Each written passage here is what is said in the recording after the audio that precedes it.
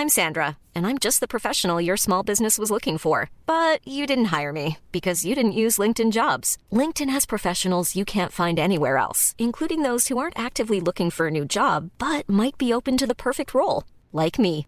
In a given month, over 70% of LinkedIn users don't visit other leading job sites. So if you're not looking on LinkedIn, you'll miss out on great candidates like Sandra. Start hiring professionals like a professional. Post your free job on linkedin.com/people today.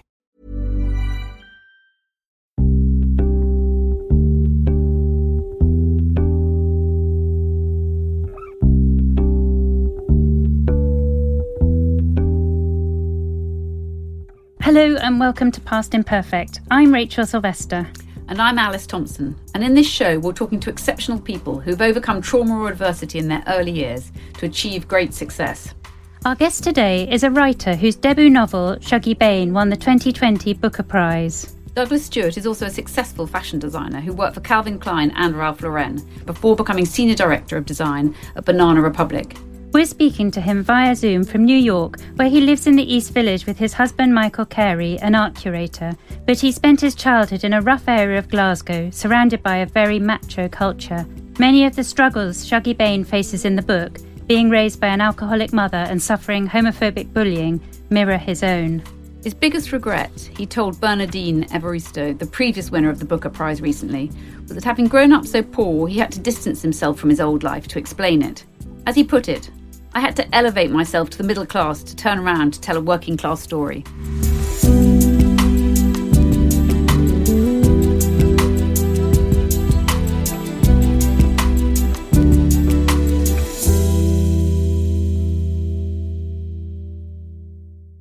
Thank you very much for talking to us, Douglas. It's really extraordinary that you won the Booker Prize when you grew up in a home with no books. Do you now feel completely middle class, or do you still feel an attachment and drawn back to your roots? That's a great question. I think I always feel an attachment to my roots. I think our childhoods form us and inform us throughout our entire life. So no matter where I am in the world, I always feel like that working class boy from Glasgow. And any problem I have in life or any opportunity, I approach it with the mindset that was drilled into me as a kid. And you said you didn't want to take readers on a poverty safari with your writing. What did you mean by that exactly? Well, I think there's a lot of pressure put on people who write working class narratives or who are working class writers. We have a lot of optics and lenses put on us from the middle class that says, oh, why are you sort of telling us this, or why are you showing us real life like this? And then also from within the working class, you are sort of seen as, why are you telling people that? That's a bit dirty or a bit shameful. You should keep that at home. And so it's just an awful lot of pressure. But what I didn't want to do is to take my own life and the people I love and to mine it for other people's sort of pleasure or voyeuristic pleasure. And that can often be known as a poverty safari, where you swing people through somebody's tough times in life and then return them to worrying about their own life. And I knew that if I wanted to create this book and write this book, then I wanted the reader to be as in the room with Agnes and Shuggie and the entire Bain family as much as I could achieve as a writer, so that the experience was incredibly immersive, but also it makes the reader a little bit complicit in the things that are happening in the book. You achieved that incredibly well. It's a brilliant book. But were you surprised to win the Booker? It obviously struck a nerve with lots of other people. Well, I mean, you have to sort of go back to before that, I think. You know, as you said, I was working in fashion and I sat down to write Shuggie Bain about 12 years ago. It took me about 10 years to write, partly because I was working full time and often quite exhausted, but also because I was just loving the writing of it. I was loving my craft. I wanted to spend time with the characters and the world I was making, and I didn't want to leave that all behind. But what that really meant is when I was writing the book, I was writing it for myself, or at least in service to the characters, and never thinking about a reader or being published. So it was stunning to win the Booker Prize, but the whole journey, I think, has been quite surprising for me. And you were in tears when you were reading the novel at the dress rehearsal for the Booker. Why was that? Was it because it was so much about your own childhood? Oh, it was such an overwhelming moment of emotions, I think. You know, I think it's such a powerful moment to be nominated for the Booker, to make the long list and then the short list. And 2020 has been happening at a distance for all of us.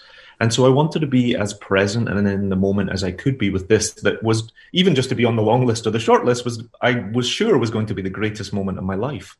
And so I spent the entire 3 months reading every other book on the list to be as present as I could be, because we actually didn't get to meet the other finalists properly, only through Zoom or through a screen. And the moment was just really overwhelming for me. And then when they brought the incredible actor out, Stuart Campbell, who actually is from Bells Hill in Glasgow, and he did this short reading from Shuggie Bain, I was blown away. I was just so overwhelmed with emotion. I was so grateful to be there. I was so touched that all of this was happening, and everyone else was sort of smiling around me on the camera, and there's me, this grown man, in floods of tears, and I thought, oh, you've got to get it together.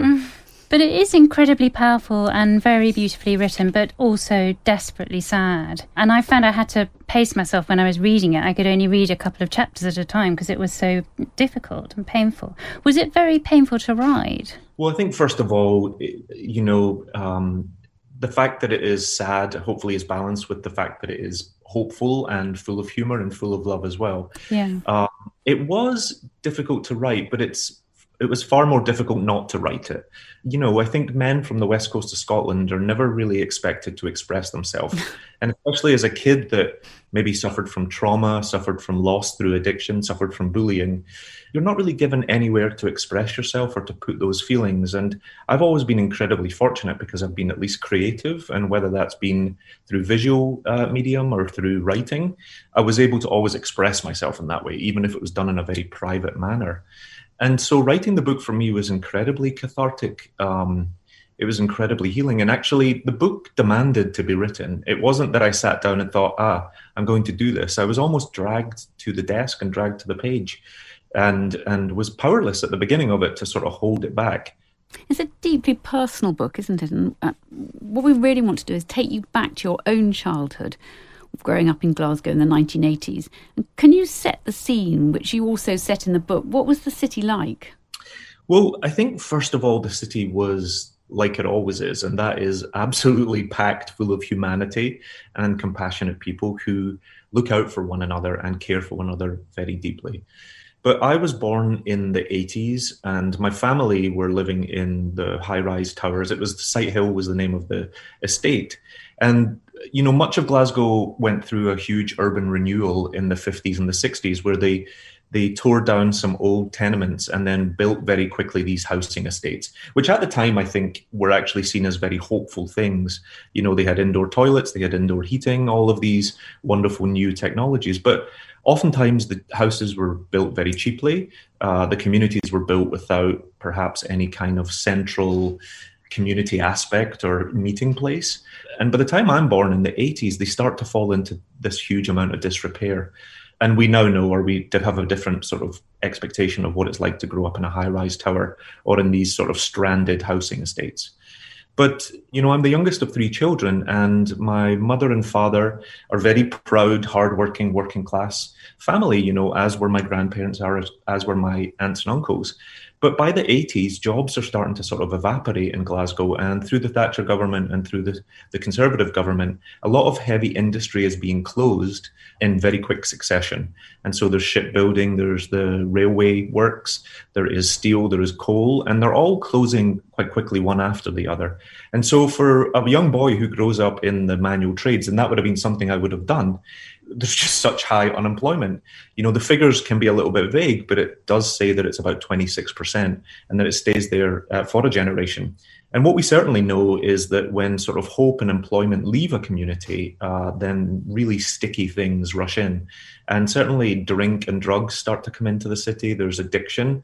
And we know that life expectancy in the city lowers by about 14 years in the poorest neighborhoods. And, I just sort of grew up amidst all of that. It was also a really strange time for such a patriarchal society. I mean, this is a community, and I'm talking about working class Glasgow. Glasgow, of course, is a city with many stratas and many very dynamic things. There are very large middle class communities and arts and creative communities. But I grew up in a house and scheme where all the men went out to work, and it was maybe the women had wee jobs, but women were mothers and they were meant to look after the house and look after the kids and manage everything to do with that. And when men are sort of brought to their knees in a society, when men struggle, then women and children suffer first and they suffer the worst. And so it was a really weird social time as well, where families start to sort of come apart. Did you find it a frightening place, or a aggressive place, or a violent or depressing place, or did you just feel that it was home? No, and actually I think the thing I found is it was a place that sort of lived all the way to the edges. It was always packed with emotion. And sometimes that was like enormous humor and love and compassion. And then anybody that knows Glasgow knows there's also violence and there's sadness and there's threat. And that can be Glasgow. It's these very polar opposite things that are sort of wedged together or come very close together. As a kid, you don't understand what you're living in. You just are living in it. And so children are incredibly accepting, optimistic, hopeful creatures, I suppose. And I never knew it was a bad time, or I certainly knew little bits about it, but because every family was going through something similar or something like that, you kind of just get on with it, and that is life. And amidst that, that's where I come to have such a respect for the Glaswegian spirit. There is an unsinkableness to Glaswegians that I've tried to carry with me throughout life. There's a hope, there's a humor, there's an empathy that I think I haven't been able to find in many other places. And that is, what it means to be Glaswegian. And Shuggie Bain is dedicated to your mother. In the book, Shuggie's mother, Agnes, is beautiful and strong and always immaculately dressed, whatever else is going on. She's determined to present her best face to the world. Was your mother like that too? Yeah, Agnes Bain is a fictional character. I have to say that first of all. But my mother was of a generation of women that no matter what was sort of going on at home, whether there was no food to eat or whether you were worried about catalogue bills or the gas bill or the telly bill, you never went over the front door without putting yourself together in the most immaculate way. So you would put your best coat on, you would have your hair done, you would have your face sort of painted with fresh makeup. And part of that was about rejecting shame. Part of that was about sort of having, telegraphing your own self-worth, because we all have self-worth no matter what sort of our financial situations are. But it was also a really powerful statement, I think. And I was always really inspired by it. And it stayed with me my entire life, even as a man and how I present myself to the world. But then certainly as I wanted to write these characters. And Agnes is also, though, an alcoholic and who loses control. And even if she presents her best side to the outside world, sometimes her children see her worst side. When did you first realise your mother was an alcoholic? My own mother struggled with drink from my very earliest memories. It's a hard thing to tease apart in Britain, I think, and especially in Glasgow and communities like Glasgow that are already prone to heavy drinking cultures. And so it's hard to say where a good time ends and a bad time starts and someone sort of tips over into it. But I certainly remember from about 4 or 5, the concern from the rest of my family about how my mother was sort of sinking into drink, or how it was no longer fun and no longer a good time. And that continued throughout my childhood. It didn't mean to say there was alcohol in the house every single day, but as a child of an addict, you start to sort of be incredibly watchful. And even if you're sort of surviving or getting over a really bad period, you're always worried about the next one coming. And there's such a spontaneousness or a randomness to it that you can have the first half of the week can be great, and then the second half can be absolutely terrifying. So did you always find yourself monitoring her drinking? Were you always trying to keep track of the vodka bottles or do anything to try and stop her in the end? I think children of addicts or children of alcoholics learn all kinds of coping mechanisms and strategies. It makes us incredibly watchful children with, I think, an awful lot of empathy and initiative, I hope. But you're always trying to get in front of the problem and steer the person you love the most away from it. So you hide drink, you try to cheer the person up, or you try to bring them down, you try to calm them down if they're getting too manic. You learn all these very small sort of micro ways to cope and try and control the situation. I would do things like unplug the telephone from the wall so she couldn't call out and do any harm to herself, or people couldn't call in when she was really in a bad place, or you try to sort of induce them into sleeping, or you hide the drink, or you pour it down the sink. The one thing I learned really quickly is you don't want to waste alcohol. You don't want to throw it away, because that won't stop the person needing to drink or wanting to drink. And in fact, what it means is they put themselves in more harm or more danger to get more alcohol. And it can often mean sort of like falling further into penury or into being tight with money. So there's so many coping mechanisms you come up with. Were you often frightened as a boy? There's a terrifying scene in the book where Agnes sets fire to some curtains and Shuggy's in the room. I just wondered whether that had actually happened or whether there were other frightening things that happened to you. That's actually a fiction, that scene, but it sort of encapsulates the terrifying feeling that you feel. One of the things that's really true in the book is there's a scene where Shuggy comes home and he doesn't understand why, but every day at like 3:00, just as school is wrapping up, he's suddenly seized by the cramps. He just has this sort of uncontrollable need to evacuate his bowels, even though he doesn't need to. And that's really just the fear you live with when you sort of live with an alcoholic parent. You know, he stands on the street and he looks at the house, which is a very plain council house, but he's looking for small signals as to what is telegraphing to him what is happening on the inside. You know, is the lamp on? Are the curtains drawn? Are the windows open a little bit? And then he listens for sounds as he creeps along the hallway. And I remember that being a constant state for me as a kid. The thing about alcoholism is it's very changeable. You can sort of come into the greatest party and everyone's having a huge amount of fun and everything's very garrulous and, you know, and just a great time. And then the next day it can be very maudlin or it can fuel anger, especially I think in women. You know, alcoholism often is used as a fuel to be allowed to express the anger you're feeling at society and all the things that are going wrong or that you're not able to go out and get for yourself because society holds you in its place. And so you never knew if you were going to deal with sadness or anger or a party or self-harm. And that's the exhaustive nature of loving someone with alcoholism. Were you ever embarrassed by your mother, or were you always just feeling protective? I was never embarrassed directly by my mother, but I was made aware as a young man very quickly that the reputation of women is a very sort of sticky, dangerous thing.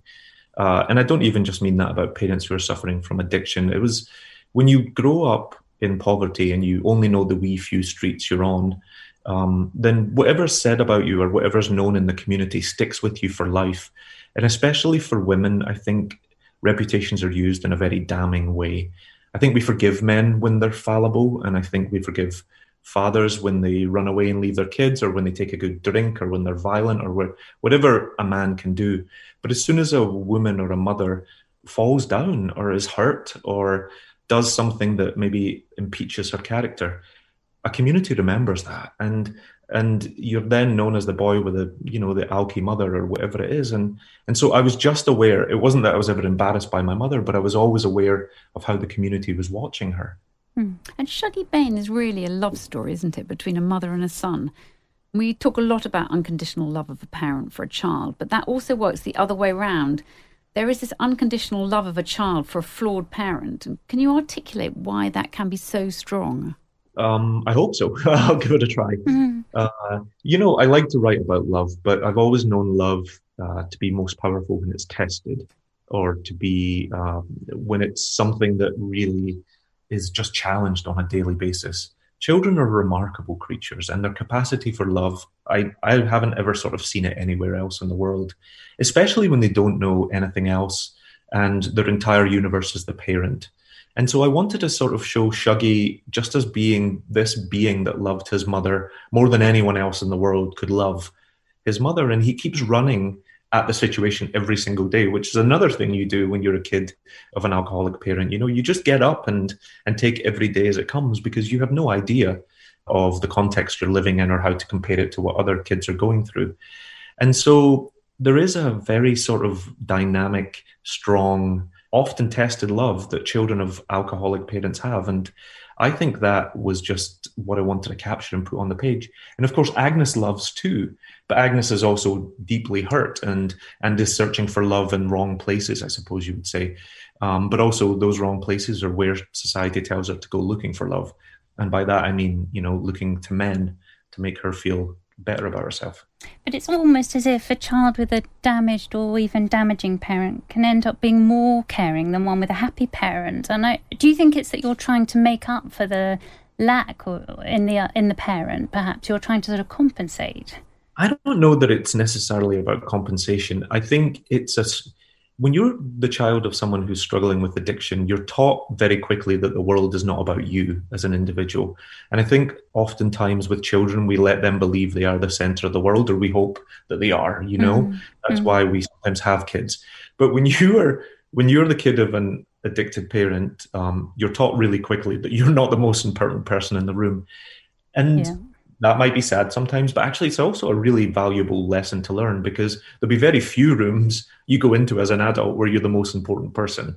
And so I don't know that it necessarily teaches you about a capacity to love, but it does sort of teach you about life in a way that can be an important lesson to learn. And Shuggy has to become the adult in the relationship, really. Did you find that the same, that you had to take responsibility for cooking and cleaning and getting the benefit money when you were little? Oh, absolutely. But it's not like it was every day. You know, that's the unpredictability of addiction. There could be months and months where everything was fine at home and you would still live in terror of it sort of coming back or there being a relapse. But it wasn't that it was necessarily a daily grind. You know, life changes, could change on a dime, really. And I could leave my mother some mornings on the way to school and everything would be fine. And it had been 6 weeks of everything being fine and full of love and hope. And you would come home and she'd be drunk or, you know, and so that was the terror of it. You just never knew what you were coming home for. And actually it is true that you become the adult in the relationship, but you also in a funny way become a caretaker or a guardian as well, because then you never want to leave their side because you know, sometimes when you leave their side, something bad happens. And that breeds like a really strange anxiety in children. It must have been constant, that sense of anxiety. And do you have a sense of almost life spiralling out of control and that you've got to try and bring some kind of order to the chaos?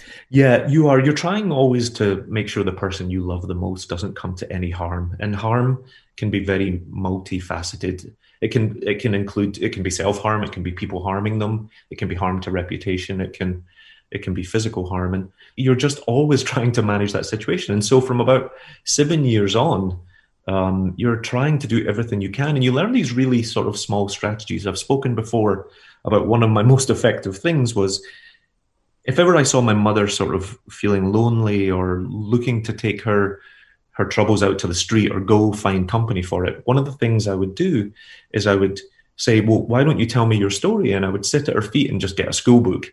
And she would dictate what she thought was her memoirs to me. And that was a great way to make me the focus of her attention. That's amazing. And also to help her, you know, there are very little mental health services in 1980s Glasgow. And certainly if there are, women like my mother didn't think they could access them, you know. And one of the most important things we know now is just getting someone to talk is really powerful.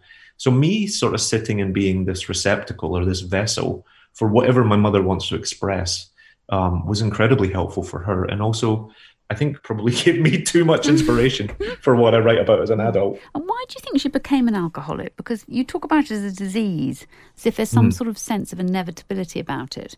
And are you worried that it's hereditary, or do you think it was just the circumstances that drove her to it?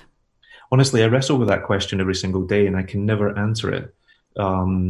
I don't think anyone ever comes into the world thinking that they will one day have an addiction or alcoholism. None of us know what's coming towards us in our life. And even today, I don't have any problem with alcoholism or any kind of substance. But I've learned enough to know that I'm still in the world and I'm not out of it yet. So I just hope and pray it's never something I have to face myself. But, you know, my mother was a very loved young woman. She was beautiful. She was bright. She had so much ambition. She had so much love and support in her world around her. And yet she still sort of fell into alcoholism. I think sometimes that can be a leeching away of hope, or especially for women at the time, I think the world wouldn't rise up and allow her to realize her small dreams or her small wants. You know, she couldn't get out of poverty. She couldn't buy us clothes that she didn't have to then pay back over 3, 4, 5 years. If ever she got a small job, it kind of put her further behind in what she would make on government benefits. You know, men were bad to her. And, you know, the world didn't sort of have any place for her to put her ambition or her hopes. And she never saw it sort of getting any better. So I can't begin to untangle the psychology of that. When I first started writing Shuggy Bain, I thought of it almost as a cause and effect. Something bad would happen to the character of Agnes, and then she would drink because of it. And as I became older, I started the book when I was 30, I finished in my 40s. I understood that that wasn't the way at all. Sometimes hope or your dreams, you can just see that they're not going to come true and can be a very imperceptible thing. And that just starts to collapse on the inside of you.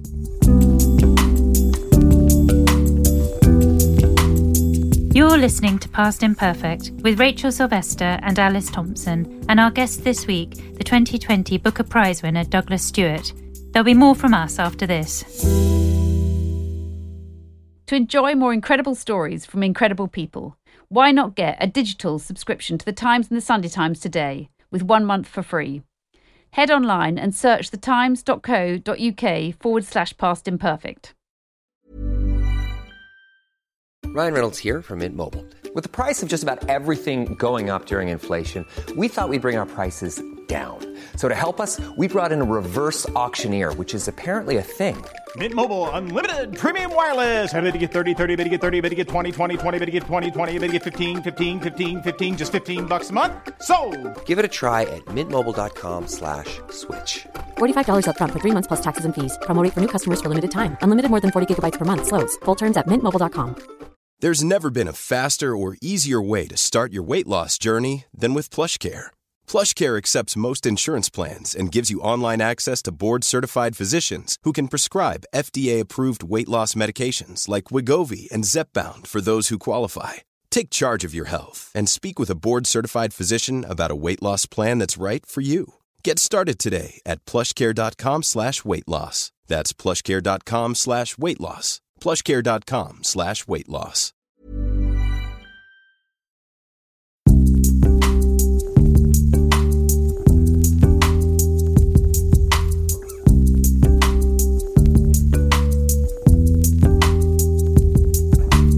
Welcome back to Past Imperfect with Rachel Sylvester and Alice Thompson, and our guest this week, the fashion designer and writer Douglas Stuart.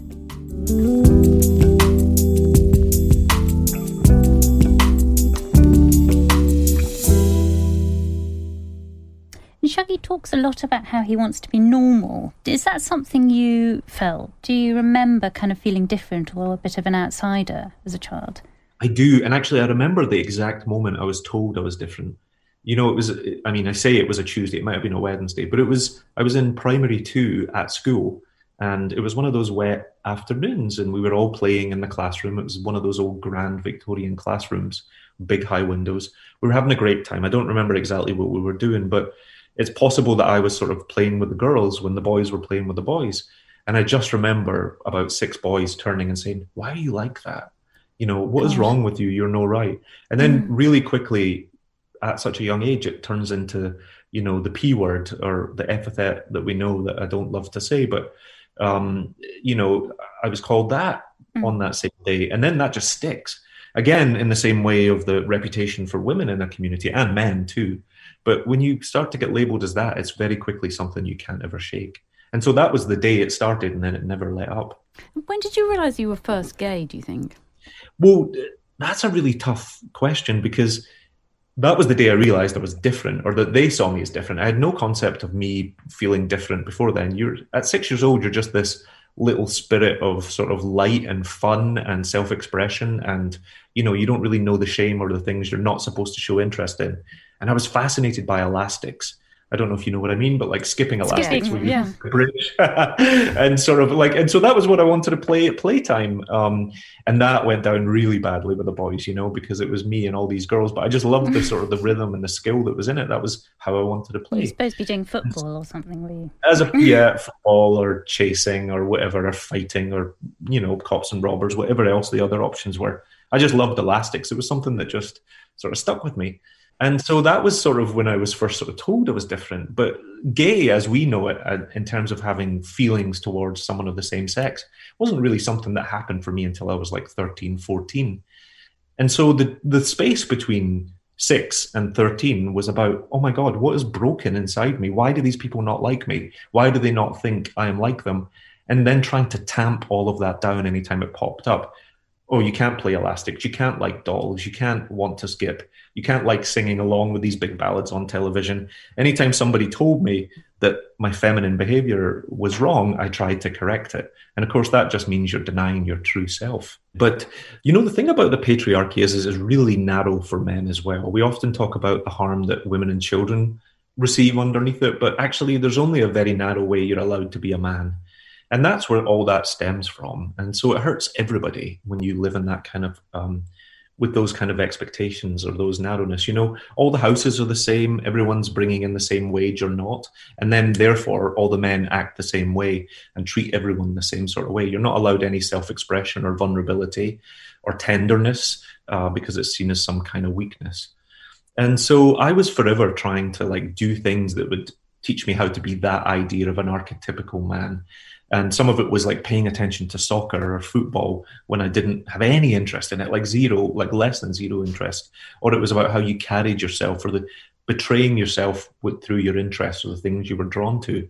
And so I was always trying to correct it and thinking that, like everything in life, if you just do this and you work harder at it, then it will correct itself, and you won't be different. And it was only much later that you start to forge a path to self-love and acceptance.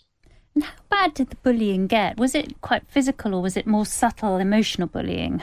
It had lots of different frequencies. For the most part, it was about exclusion and it was about sort of pecking order. And I think a lot of kids, and we know kids bully because they're feeling terrible about themselves, and who knows what these other kids were going through at home, but they saw me as just a vessel for all their sort of hate and all the things they felt terrible about inside themselves, I think. And so it was a lot of name calling. Some days it was physical and they would beat me up. And as I get older and as I sort of become a teenager, the violence escalated at times. And there was a time I was set upon by about 12 boys in the street on a Saturday afternoon who'd just seen me coming down the road. And there's a sort of, we talk about it as gaydar between gay people, but there is a sort of perhaps there's a signal or a way you carry yourself that people see and they want to sort of attack that. And so I was attacked very violently when I was, I think I was 15 and set on. And actually, if it had been, it was an old Glaswegian housewife who was driving by and thought the boys were actually hitting a dog. She thought they were stamping on a dog and so stopped her car and got out and chased these teenage boys away. And at the center of it was me. And then when you were 16, your mum tragically died. What happened? Yeah, I don't talk too much about that in specifics, but my mother, her drinking accelerated throughout my childhood. And I think there's a point when I'm probably about 12 or 13 where it becomes clear that all the hope where you think, oh, she's going to get sober one day, she's going to get sober. My family, in a way, sort of start to think, that's just not going to happen. And so just one day, very quietly, she succumbed to her addiction in the middle of the day, in the morning. And it was a very sort of unsparky exit for someone who could really drink and be a combustible person. It was a very quiet way. She died in an armchair.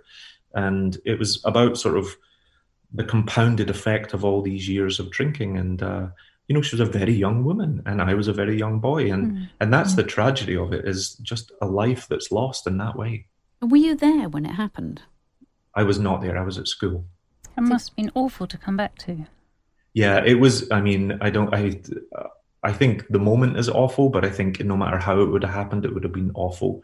I was on the brink of manhood myself. I was trying to, like I say, cling to education and also worrying about my mother.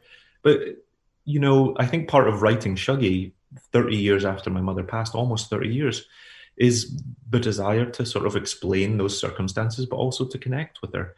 And it's love. I don't think anybody would sit and spend 10, 12 years writing a book if it didn't come from a place of love and missing the person. Mm.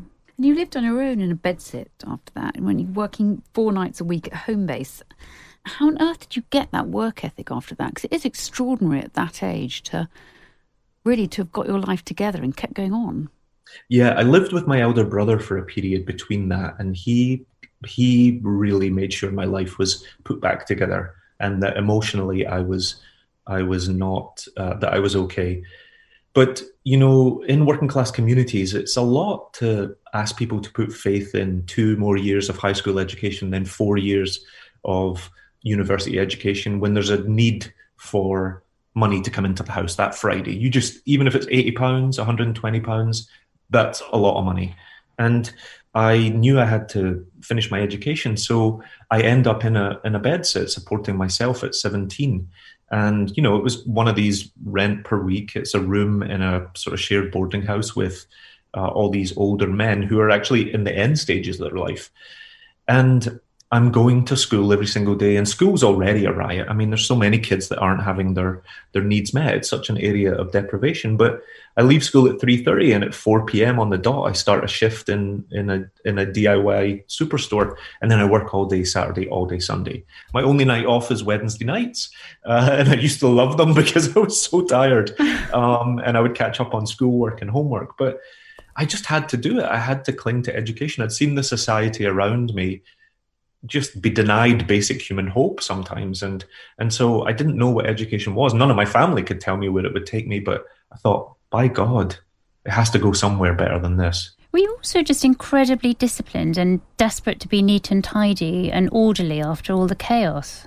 It's a complicated thing to explain, but when someone has been suffering with addiction your entire life, and I'm 16 at that point, then you're glad that they're not suffering anymore. The suffering that the addict goes through is the most important thing. Never mind how it makes the rest of you feel and the chaos it brings in your life. That person at the heart of that is really hurting. And I'd had, 10, 12 years of just worrying about that hurt. Mm. And so at 16, there is a sort of, relief is the wrong word. I never know what the word is, but there's a peace for the person, and you're grateful. I mean, I would do anything to have my mother back. I would have done it then, and I wish she was still with me now, but you're grateful for the peace that person finally has. And so I speak a lot about the fact that I grew up in a house with no books, but it was only actually after my mother died that I could read a book from cover to cover, because before then I didn't have enough peace inside myself or in the environment around me. You just can't concentrate. And I think, especially in literary circles, we forget to acknowledge what a luxury it is. First of all, when people have books in their life, but then also when they have environments where they're allowed to read, where it's calm enough. You're not worried about food or money or violence or anything else. And I think a lot of people don't have that. How did you actually start to read? Was there one teacher who encouraged you? By the time, just after my mother died, school starts to winnow out because, like I say, a lot of kids go and get jobs and have careers and move on with their lives. And I think from about 250 kids, only 12 kids are left for my 5th year and my 6th year at school. And so suddenly it's just quieter in my year, and the teachers can suddenly breathe a little bit and sort of focus on the individuals. And it was then that I actually had 4 teachers come into my life in really meaningful ways, 2 art masters and then 2 English masters. It was then that sort of books start to become a thing in my life. Also living in the bedsit, I don't think I had a television, if I remember correctly. And so I would love, after working at the superstore, just to go home and read and have the time and the space and the mental peace to be able to do that. And that's when I would discover, sort of Hardy and Donne and Du Maurier and Tennessee Williams even was one of the first things I was put in front of me to read. And what was it that you loved about those books? What was it that inspired you? Well, they were just a starting point, I think. And certainly as I went on and widened, it took me until my adulthood to go back and discover Scottish literature or queer literature. Teachers can't put those things in front of you in the educational system of the early 90s. But I think it was peace. When you read a book and you can really focus on it, you can be really transported away from your daily life in a way that sometimes films or television or music can't hold you. And you can travel as well. I'm a kid that, knew the house and scheme he grew up on and didn't see much else of Scotland. I think I'd been to Blackpool once and I'd been to Fife once and been to Largs once as well by the time I'm 16. So I hadn't really seen much of the world. And then suddenly here were these universes that just allowed you to go everywhere and also be inside of the everywhere you went. You weren't just a tourist. You were really inhabiting these characters' lives. And when did you start writing, really? I mean, you talked about how you wrote your mother's memoirs almost as a game as a child. Did you then start writing more seriously for yourself when you were older? Well, I didn't sit down and properly start writing until I was in my 30s, until I was actually at the peak of my fashion career. And by then, I had wanted to study English at high school, or it could have been something I would have studied, but textiles was seen as a far more practical avenue for me. I was terrible academically. My education had been so disrupted between the bullying, my mother, and just things that the school was going through in general, that it was sort of seen as something that boys like me wouldn't do. And so I was funneled or encouraged into textiles without actually even knowing what textiles or cloth was. But that would have been a very practical, very pragmatic trade for an early 90s boy that was artistic leaning, because what does Scotland manufacture if not cloth and knitwear? And so that's really how my career into fashion grew, because it started with a very sensible decision to get me a trade that would keep me employed. And so I start writing when I'm 30 and I'm at the height of my fashion career. I'm working for these billion-dollar brands, but I was so unfulfilled and creatively unfulfilled and emotionally unfulfilled that I sit down one day and I start to write what becomes Shuggie. And would your mother have been astonished or just incredibly proud, do you think, that you ended up as a fashion designer? Because she taught you to knit, didn't she? My mother did teach me to knit, and so that was one of the ways. We spoke so much about how I helped her cope with her loneliness, but one of the ways she helped me cope with my loneliness is she would occupy me with knitting. And so I would knit little squares that she would maybe make into a blanket. They were never very sophisticated things because I didn't have the skill, but, you know, it was a good way to just keep my mind and my hands moving as a 6, 7, 8-year-old, you know. And I never realized until much later that because I'm a knitwear designer and a writer, that my mother's at the heart of both of these. It was actually a journalist that made me think, oh gosh, I'd never put those two things together.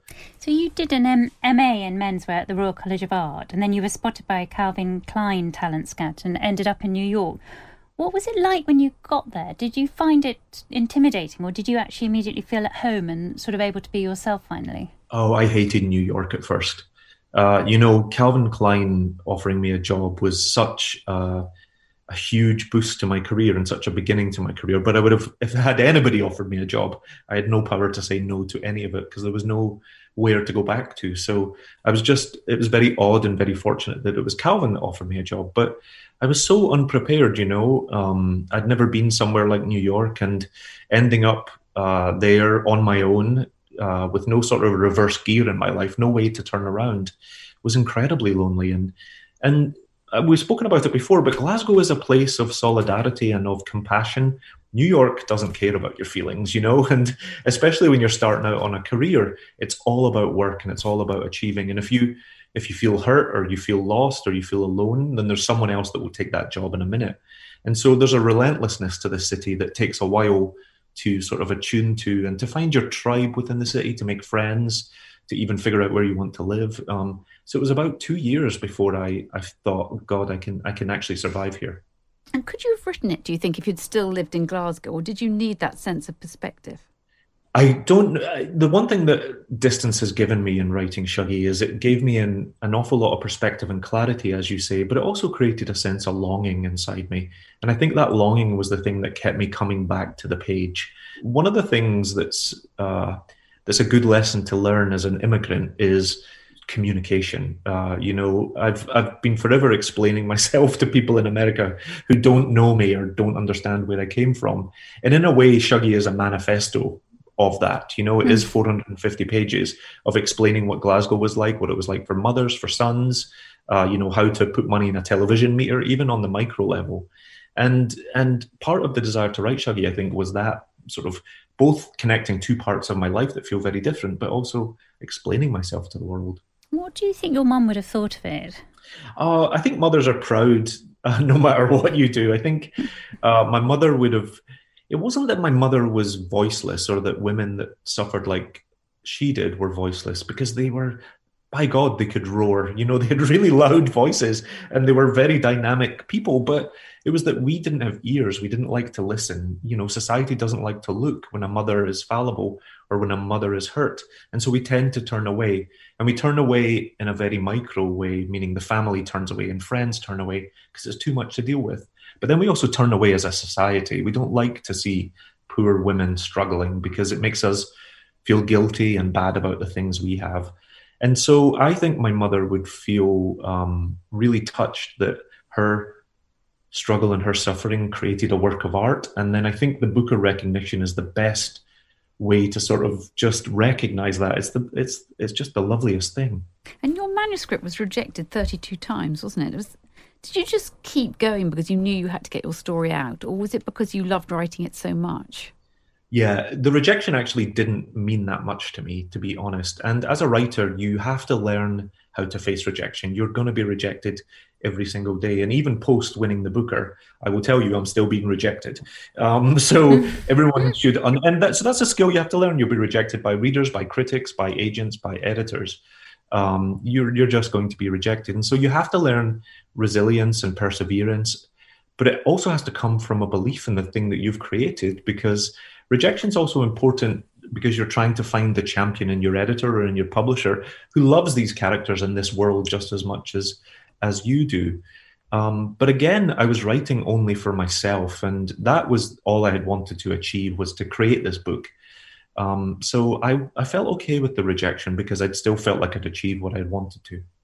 Do you think that resilience is greater because of the struggles you had as a boy? Do you think it changed your character in any way? I think perspective is one of the most important things that any person can learn. And I'm aware of it sometimes when I meet people and they don't perhaps have a gratitude for the small things they have in their life, or have perspective on how other people might be sort of hurt or struggling in their own way. And so I think that resilience is definitely something that comes from my childhood, and also not expecting that the world is going to reward you in any way is an important thing to learn as well. The world doesn't require you, it's not going to give you the things that you think you want. And so what it comes down to is you have to work for it. And I've always understood that, I think sometimes people think that a kid or a story from the working class, if it arrives at somewhere as lofty as the Booker, there's an enormous amount of luck. And there is luck, but you have to be prepared for that luck. It takes so much more work, I think, for someone who's starting from a place of deprivation to just get to the same place that someone that maybe didn't have that comes from. And that's the lesson I would want anybody that shares a similar circumstance to me to understand, is it will take work, but it is possible. And looking back now at your 16-year-old self, having spent so long caring for your mum and then losing her, what advice would you now give to yourself? Oh, I've never been asked that. I don't know if I've thought about that. I still feel like I'm a person that is every single day trying to build himself and rebuild himself in new ways. So I never quite look back and think about what I would tell them. I think one of the hardest things is I would try and love myself sooner. It took me a long time to dismantle all the barbs of homophobia I didn't realize how deep the roots were inside myself. And I didn't really learn to love and accept myself until I was in my mid-30s, I think. And so if I could sit my 16-year-old self down, I would just try and encourage him to get there a bit quicker, I think, and let him know he's loved. First books are often about yourself and your childhood. What are you writing about next? I think I'm always writing about a sense of belonging or feeling on the outside even when you're on the inside. And so I'm actually excited to announce that we'll be able to announce my second novel in the coming weeks. It's actually finished. Although I've recently published, I've actually been writing for much of my adult life. And so my next book is really looking at this young man who is growing up in Glasgow in the 1990s and has fallen in love across sectarian lines. But him and the boy he's fallen in love with are being torn into the world of territorial gangs. But much of Shuggie was about how women suffer under the patriarchy. But I also believe that men suffer too. And we asked young working class boys to man up in a very sort of violent, sexualized way. And I wanted to really look at the damage that can do to the character and also the community. What's really fascinating is, again, your life now must be so different to your life in Glasgow. And it's as if you're kind of bringing those two worlds together. I think for good or bad, my early years were packed with inspiration. And so I guess I'm processing through that. It's been a gift, it's been a curse, however you want to look at that. But as a writer, I think we're always drawing from a point of personal experience. And certainly writing is often strongest when you understand what the characters might be going through. And so I'm just sort of still working through a lot of things that I saw and I understood and experienced as a kid. And there's quite a rich mine there. And you wouldn't really have been able to write such an extraordinary book as Shuggie Bain if you'd had a happy childhood. So in some ways, was it worth the pain, do you think? I've been asked that a lot, and I never know how to answer it, because the truth is I would have my mother and that world back in a minute and not have Shuggy Bane or the work. I think I can't barter those two things off, because the truth is when you love someone like your mother or your father, then you would just want them back, and no matter what it was. And so I think the best thing we can do, especially sometimes when you're a man and you don't always get to express yourself, is to turn trauma into art. That at least is a positive thing out of a negative thing. And I'm really lucky that I'm able to do that. Douglas Stuart, thank you very much for talking to us. Thank you. All right, look after yourself. You too. You too. All the best. Bye-bye. Bye-bye.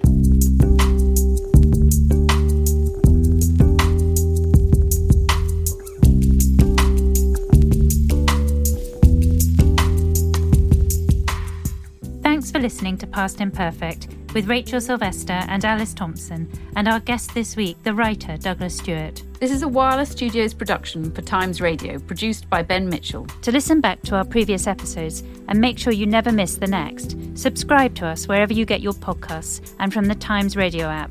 We'll be back with another Past Imperfect next week. Until next time, thanks for listening.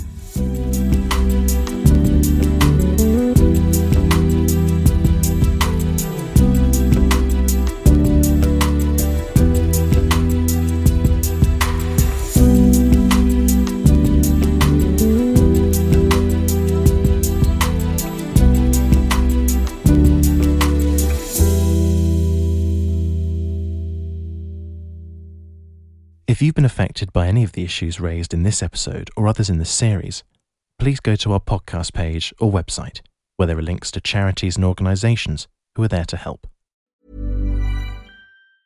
Mom deserves the best, and there's no better place to shop for Mother's Day than Whole Foods Market. They're your destination for unbeatable savings, from premium gifts to show-stopping flowers and irresistible desserts. Start by saving 33% with Prime on all body care and candles. Then get a 15-stem bunch of tulips for just $9.99 each with Prime. Round out Mom's menu with festive rosé, irresistible berry chantilly cake, and more special treats. Come celebrate Mother's Day at Whole Foods Market.